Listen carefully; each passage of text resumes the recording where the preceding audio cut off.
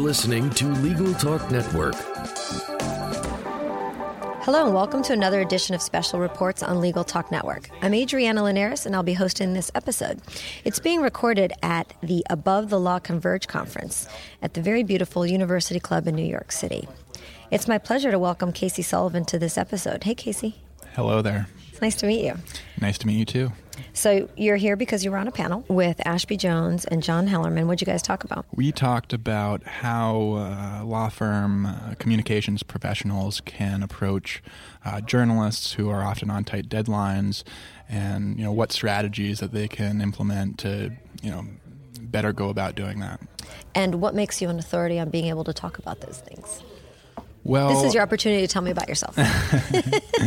I've covered big law firms for almost 4 years now. I started off at a legal trade publication called The Daily Journal in Los Angeles. I totally fell into it. I'm not a lawyer. I initially moved out to LA to get into screenwriting, but I was lucky enough to find a job at The Daily Journal where I fell in love with chasing news about law firm mergers and groups of partners moving between firms. And that's a really weird thing to fall in love with. It is, but when the stories come out and you hear the feedback about them from lawyers who are practicing in the community, I mean, that's really what does it for me. Is I love the sense of involvement, and I like having a voice and being an important member of the legal community. It is really exciting. I've worked at a couple of big law firms, and it was always cool when, there was negotiations happening, and it was all very secretive and figuring out, will it work, won't it? And then, of course, I always got involved from the technology perspective and bringing, two firms together, which is never very easy. So I'm not a lawyer either, and I'm in love with this profession and this business too, so I totally get what happened. All right, so you went out to LA, you started working there, but where are you now? I'm at Bloomberg BNA. Just joined in early January to launch a new website called Big Law Business. Love it. Really? Yes. Tell me more. For the past, 3.5 years before I joined Bloomberg BNA, I was covering, I was mainly known for breaking news about law firm business developments. The opportunity that I saw in this new site was the ability to have a voice in the legal community, as well as being, somebody who can provide a platform for people in the legal community to share their own voices on important issues and sharing best practices and tips and guidance that is ultimately useful, that can better inform legal industry leaders about how to do their jobs better. So while news is an element to our site, we've broken some significant news on the site so far. Merger discussions between Dentons and McKenna, Long and Aldridge, for instance. We've broken some significant stories of groups of partners moving between firms. But, that's one small element to it. It's really, we have more than 100 contributors who are working in the industry who have agreed to write for the site. Oh, wow. So going forward, we're going to be seeing, some familiar names and faces within the legal community who are, writing about important issues, trends, and a number of different legal business topics. That sounds pretty interesting. And was this your idea? This was not my idea. This was presented... You should have been like, it was totally my idea. No, Scott Mazarski is overseeing the whole project, and he came from UBM, where they had a community site for the tech industry called Information Week. And so that's sort of the backdrop of where the idea started. And, they were looking around for, an editorial person to take over what editorial content would go on the site, and that's how they found me. And what's the URL for the site? The URL is biglawbusiness.com. I love it. And what is happening in big law these days?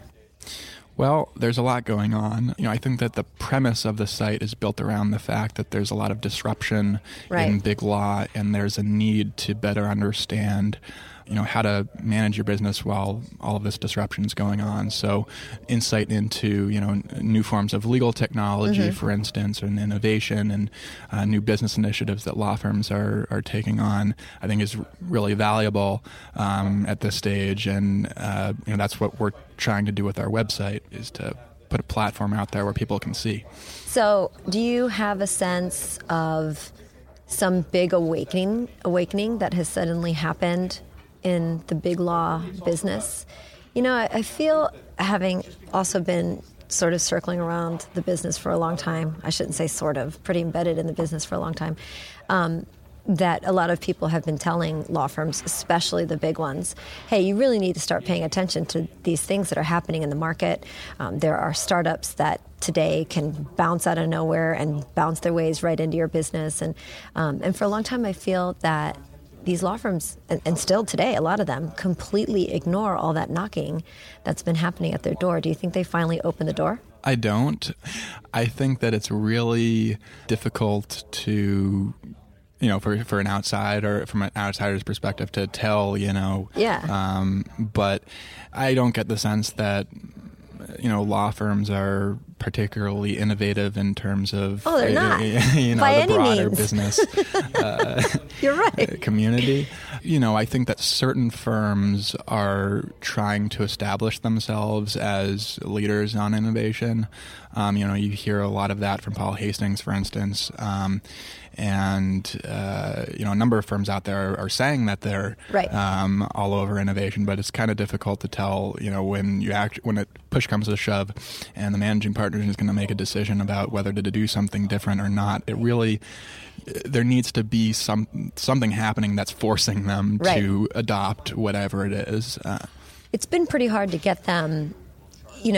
I still help law firms convert from WordPerfect to Word. Mm-hmm. Okay, that's some of the stuff that I see. It's a lot harder for me to walk in and say, look, there are these really affordable and great e-discovery tools that can make your lives a lot easier.